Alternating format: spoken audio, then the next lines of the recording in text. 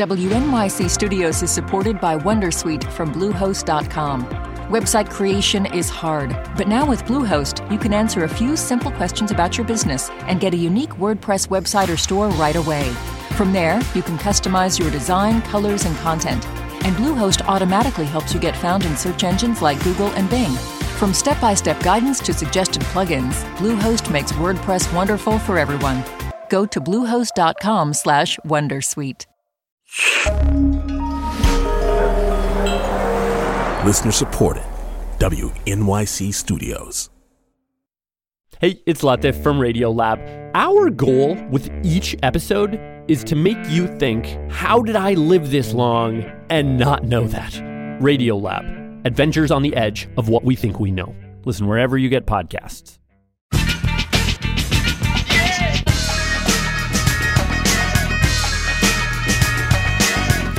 This is All of It. I'm Allison Stewart, live from the WNYC studio in Soho. Thank you so much for spending part of your day with us. I'm really grateful you're here. On today's show, we're talking music of the past, present, and future.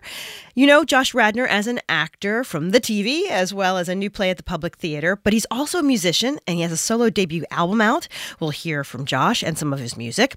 And we're launching our annual Public Song Project, and we'll talk about how you can participate. We'll also hear from a musician who is participating, one Arturo O'Farrell, and learn about the musical history of the 1920s from musicologist and author Anna Celenza. And we'll hear how artists are taking inspiration from one of the most influential pieces of music created in that decade. Artists like Laura Downs and the artistic directors of the orchestral collective called The Knights, who are launching a multi-year series called The Rhapsody Project in honor of the 100th centennial of Rhapsody in Blue. And that is where we start the show today, with a celebration of the Gershwin classic, but with a twist and a twang.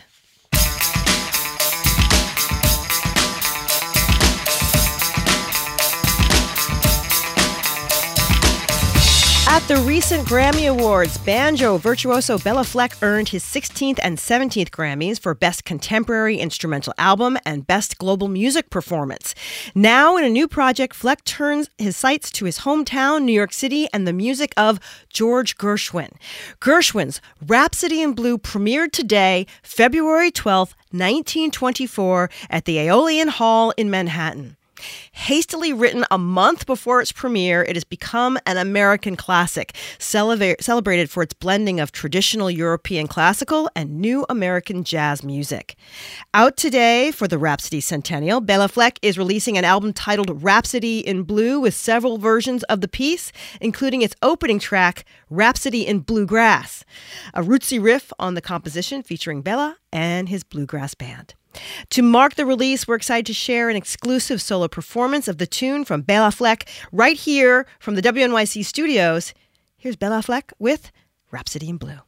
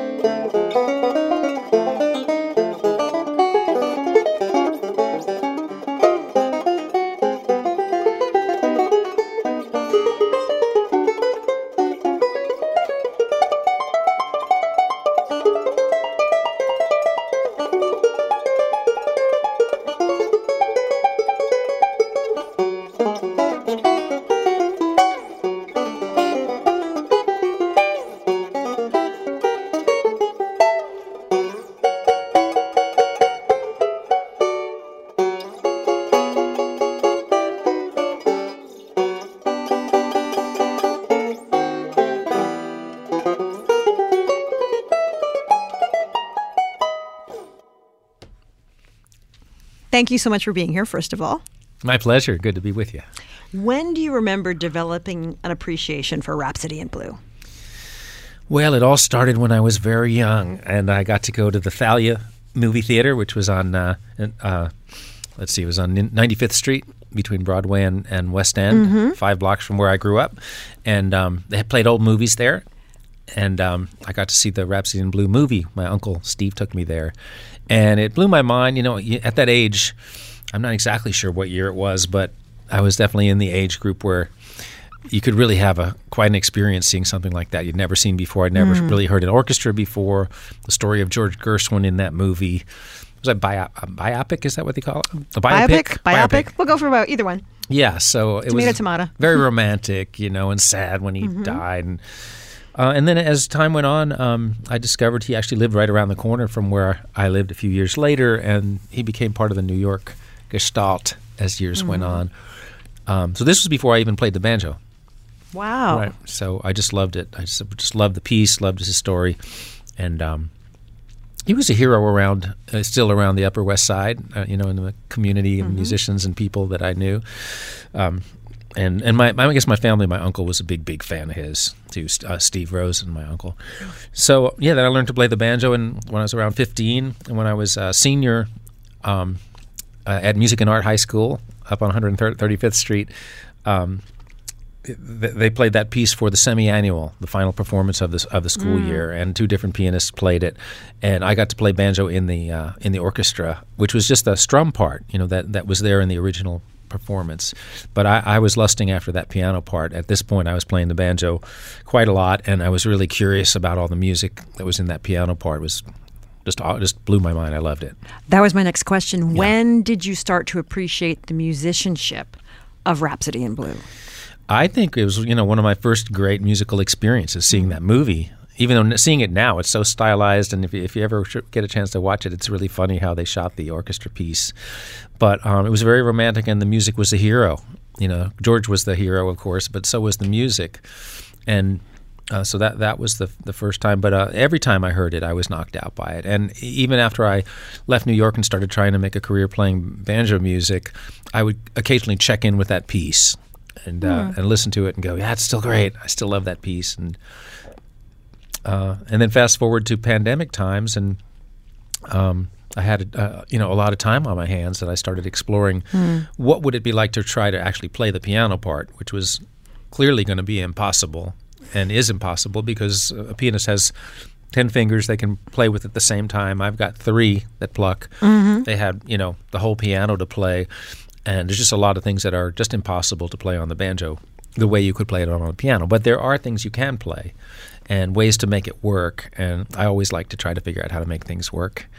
What was the first step to making it work? What was the first sort of big leap you had to take? Well, there's a first entrance when the piano comes in, very short. And that was the first thing. It was like, can I play that? And when I figured out how to play that after a week or so, a couple of weeks, what tuning do I need to be in? Do I need to change the pitch of the banjo? I finally found a setting where it seemed possible. And then once I had the first couple of measures, the first few bars, I was like, well, that's possible. Let's see what happens next. And I just started working my way through the piece, kind of a measure at a time in no hurry, with never really expecting it to all work out. I figured I was going to hit a roadblock at a certain point that was going to go, oh, can't do that. Can't do this piece. But until that happened, I was going to keep on, exploring measure by measure, trying to figure out how to do it. And then I did so many rewrites of the banjo part as I figured out what was possible. And the first draft was unplayable because I was trying to do so much of the piano part. It was not actually physically playable. But I just kept on simplifying slowly because I didn't want to lose anything I didn't have to lose. And as I got to know it, I got to where it was viable. A version of it. You mentioned the obstacles. Yeah. What was one of the obstacles, and how did you get around it?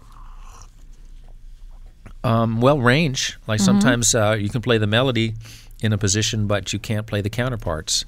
And then you have to decide, can the melody be on the bottom and the counterparts be on the top or in the middle, or what do I have to lose here? Some things are just start at the bottom of the piano and work themselves all the way up to the top of the piano. I don't have that range. I've got 3 octaves basically to work with. But I was encouraged by the fact that there had been so many different versions of Rhapsody over the years. And even, there was a harmonica version that a guy named Larry Adler did. And Gershwin harmonica version? Yeah. He'd go out and play it with orchestras, and Gershwin liked it quite. He was fond of it, and the piece had been done so many different ways. I also had a secret weapon, which is that my wife, Abigail, went to Washburn, yeah. She went to a college at Colorado College, and there was a fellow there named Ryan Banale. Or Ryan Banale. I always say it wrong. But anyway, sorry, Ryan. But he wrote a book about this piece. And so when Abby did the commencement speech at her school and I met him, he gave me this book. It's called Arranging Gershwin.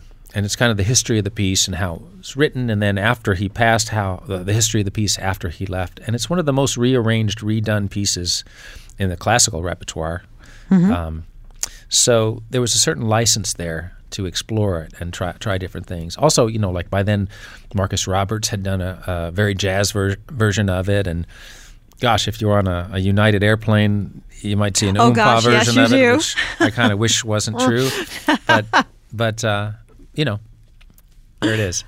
I'm speaking to Béla Fleck about his new album, Rhapsody in Blue, featuring new versions of George Gershwin's composition. The piece turns 100 today.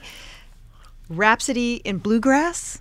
Sorry. When did that come to you? I still feel bad about that one. Well, it occurred to me I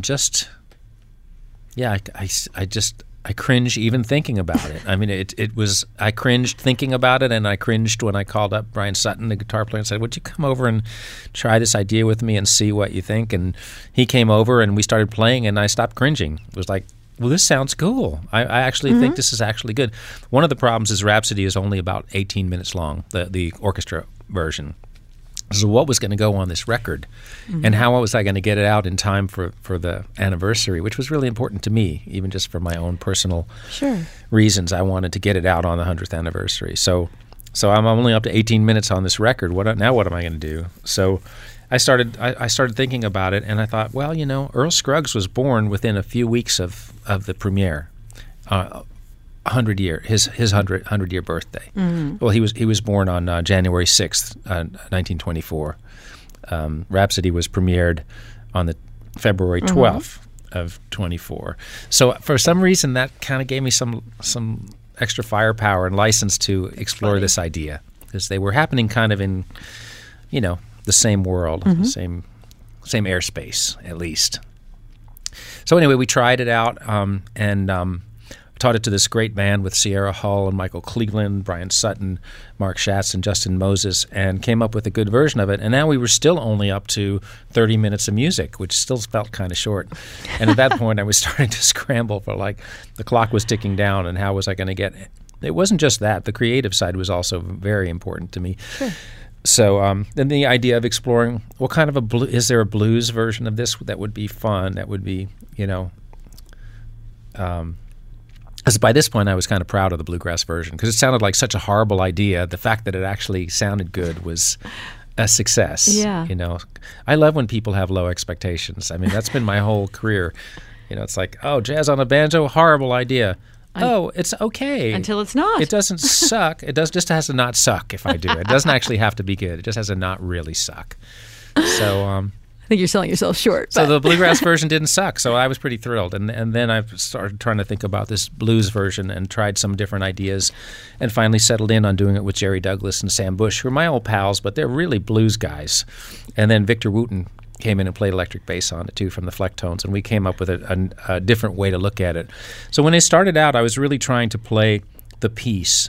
I wanted to play with an orchestra and play the piano part and play what was written, what was created by George Gershwin, and I didn't want it to be a bluegrass orchestra thing. But once that was done, with the bluegrass version and the blues version, I felt a lot of freedom to try stuff and explore and mess with it. And so I'm glad that happened, because otherwise I would have, if I had done, for instance, another classical work or even written a concerto to go with it, I wouldn't have explored the piece as much as I got to. Well, let's hear that Rhapsody in Blues. Let's play it.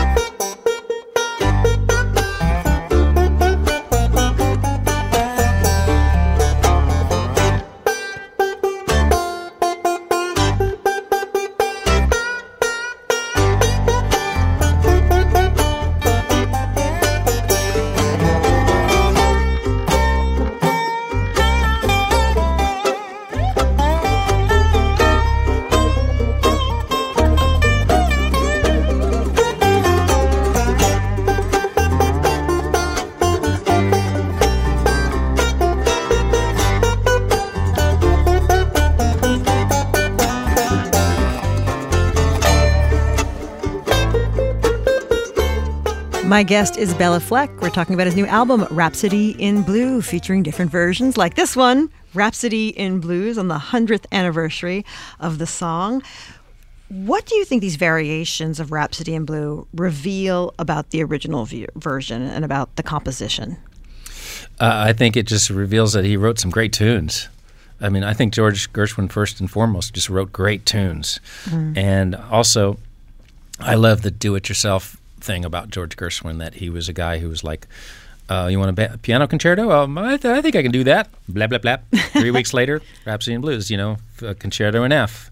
He wanted to write something that incorporated jazz and black music. I'll go down to, Charleston and study it and check out the scene and come back with, with this piece or with Porgy and Bess or things like that. Pop songs, and it was just like, to tell me what you want, I'll do it. I can do anything. I think he was very confident and very able, but he also did it his own way, and so he's one of those guys. And I relate to that because with the banjo, there's a lot of areas that haven't been mapped or it hasn't been played in certain situations. I have to figure it out. I'm always trying to figure it out, and I try to be confident that it'll work out, and often it does. But you have to believe. You have to just kind of go, I'm going to do this. I'm going to do this. I don't know how to do this. I'm going to figure it out. And you figure out something. Yeah, the not knowing how to do it is how you figure it out. Right, but it also creates... It's a trial and error. Exactly, but it also creates a different final product than a person. If you say, let's get someone to write a concerto, and you get someone who writes concertos all day long, then it's going to be more of the type of concerto we expect to hear. But if you get someone who's never done one, they may do something that is a little different, and it'll have strengths and weaknesses based on that. And so I that's my world. I'm usually trying to figure that out, and I win and lose because of that. You're listening to my conversation with Béla Fleck about his new album, Rhapsody in Blue, which is out today on the 100th anniversary of the premiere of Gershwin's original. After the break, Fleck will play an unrecorded and unreleased Gershwin composition written specifically for, wait for it, banjo, which Béla Fleck discovered in the Library of Congress archives. This is all of it.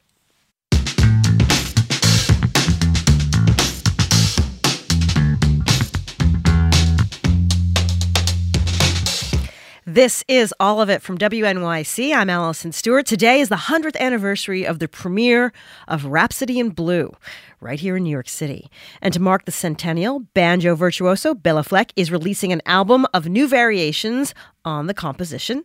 The album also features other work by Gershwin, including a piece written for banjo, never before recorded or released.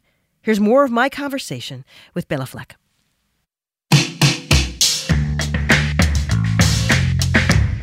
The album features a piece titled Unidentified, which George Gershwin wrote for the banjo. Where did this composition come from? What condition was it in when you found it? Yeah, so my friend and Abby's school partner, Ryan, came to the rescue here. He came to Nashville, where we did the first premiere of me playing Rhapsody with the orchestra, and afterwards we were talking. And again, he's the person who who wrote the book about Rhapsody, and he asked me, "What else are you going to do with the piece?" And I told him about the bluegrass version, and I was thinking about the blues version, and I had been thinking also about some solo piano stuff of Gershwin's, including Rialto Ripples, which I also ended up recording. Just really cool solo piano music, very much in a ragtime kind of world, right? And so anyway, he thought about that, and a few weeks later he got in touch with me. He said, "Hey, I was snooping around the Library of Congress, and I found a Gershwin banjo tune." And so what it was one page of music, handwritten by George Gershwin, no chords written in, just the single lines, occasional chords written in the second part where he wanted particular voicings, but he knew what chords were, so he didn't need to write them down, except in these spots. And it was just basically a simple ragtime tune with a couple of Gershwin-y quirks. Let's hear it. You're going to perform it for us. All right, let's see how I do.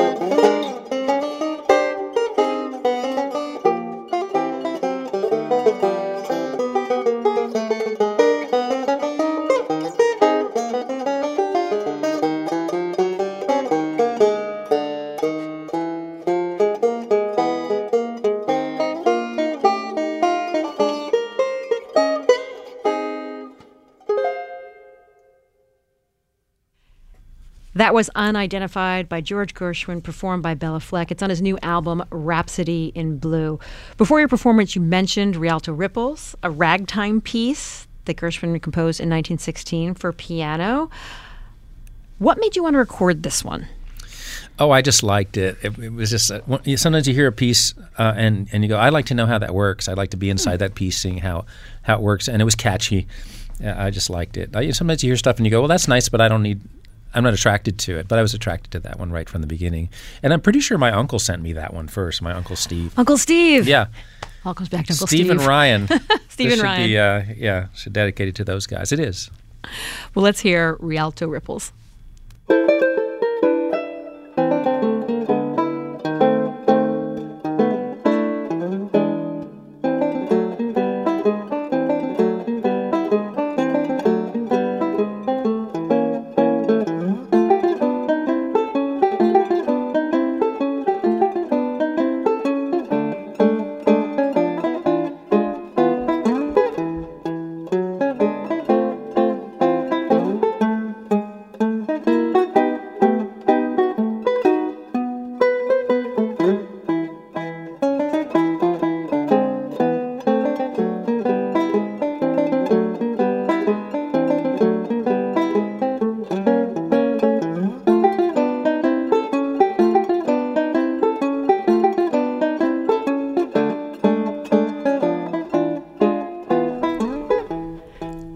I love that it sounds like he's talking to you.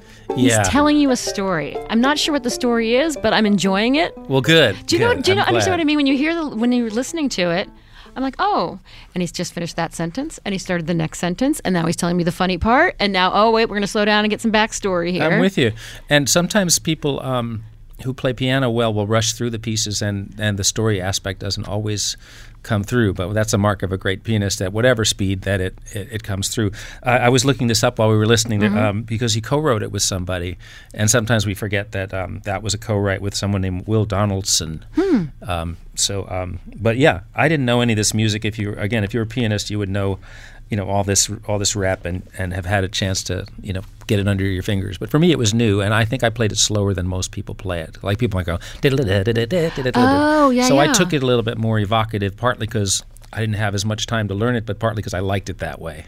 Yeah. Yeah. I also was picturing dancers. I was picturing people in finery. Yeah. Sort of almost like a promenade on a warm day. I don't know. That's where my brain went as I hear that track. I'm with you. Today's the 100th anniversary of Rhapsody in Blue, and you're releasing the album today. Is there any plan to perform your album live? I'm going to be playing with the bluegrass band. Whenever we're out, we play it now. And it's really fun because nobody expects it. Comes out of nowhere. Oh, nice. Yeah, well, that'll be over now that the record's out. But and then I'm playing with maybe 8 or 10 symphonies over the course of the year. I'll be playing the piano part with, including Cleveland, which is exciting since they're one of the top cats. But yes. I want to play it. And then I'll be playing it here in New York on the 4th of May at Carnegie Hall. Well, there's that. That would be a big deal. Yeah, that would Carnegie be a big Hall. deal. Yeah, that. And the bluegrass band will be there. When I say the bluegrass, again, I'm talking about these. Every single person in the band should be mentioned every time because they're all stars in their own right. But I'm sure we'll be playing it. We'll be playing the orchestra version with a great orchestra led by Eric Jacobson of the Knights and other orchestras. Oh, nice. Yeah, and Bruce Hornsby will be there. We'll be doing some stuff. Zakir Hussain will be there. Annette Cohen will be there, and we'll be doing some duets of different kinds. But the big thing is Rhapsody and the excitement of getting to play that piece in that room for me. The name of the album is Rhapsody in Blue. It drops today, featuring new versions of George Gershwin's composition. It is from Béla Fleck. You're going to play us out. Okay. Béla, thank you so much for coming to the studio. Hey, my pleasure.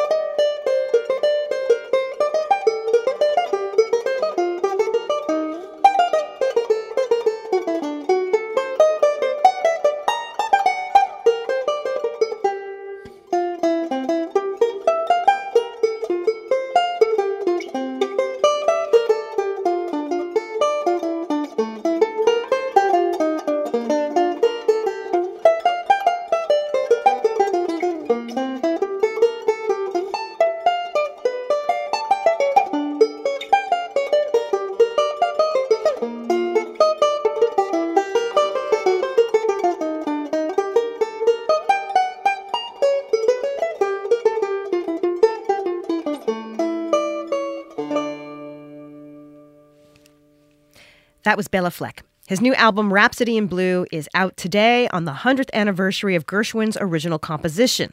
And in the spirit of adaptation and centennials, we're launching the 2024 edition of the Public Song Project today. Stick around for more info about this year's installment of the listener-sourced songbook. It'll happen near the end of the show today. You can find out how you can get involved alongside musicians like Béla Fleck, or you can go right now to wnyc.org/public song project.